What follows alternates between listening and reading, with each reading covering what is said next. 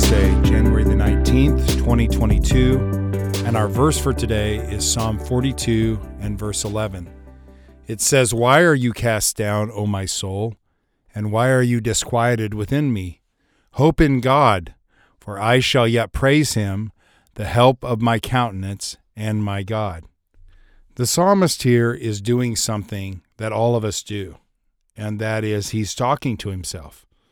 You know, when you see somebody that's actually talking to themselves out loud, it makes everybody uncomfortable and they get a little nervous around them. But the truth is we all do it. We may not speak out loud, but we may just be speaking in our mind, but we are talking to ourselves. And it's very important oftentimes to analyze, what am I saying to myself?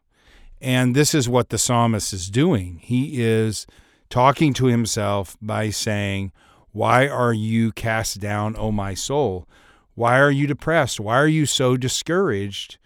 And then he's challenging that depression, that discouragement that he feels, with bringing God into the picture. So he says, "Hope in God, for I shall yet praise him, the help of my countenance and my God."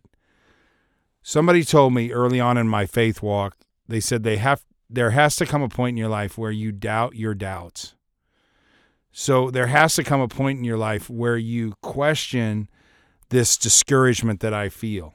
Okay, this is what I feel, and this is the land that I'm living in right now. But the reality is I have a lot to be grateful for. I have a lot to hope in. You may be in a bad situation right now. I want to encourage you. Put your hope in God. Do what the psalmist did. Talk to yourself. Reaffirm the promises of God. This will help you get through the difficult days. Lord, we thank you that you do give us hope for our future, that we will face the future with courage and with boldness because we know that you will help us walk through it. Help us to put our hope in you, not in ourselves. We pray this in your name, Jesus. Amen. Have a great day, everybody. I'll talk to you tomorrow.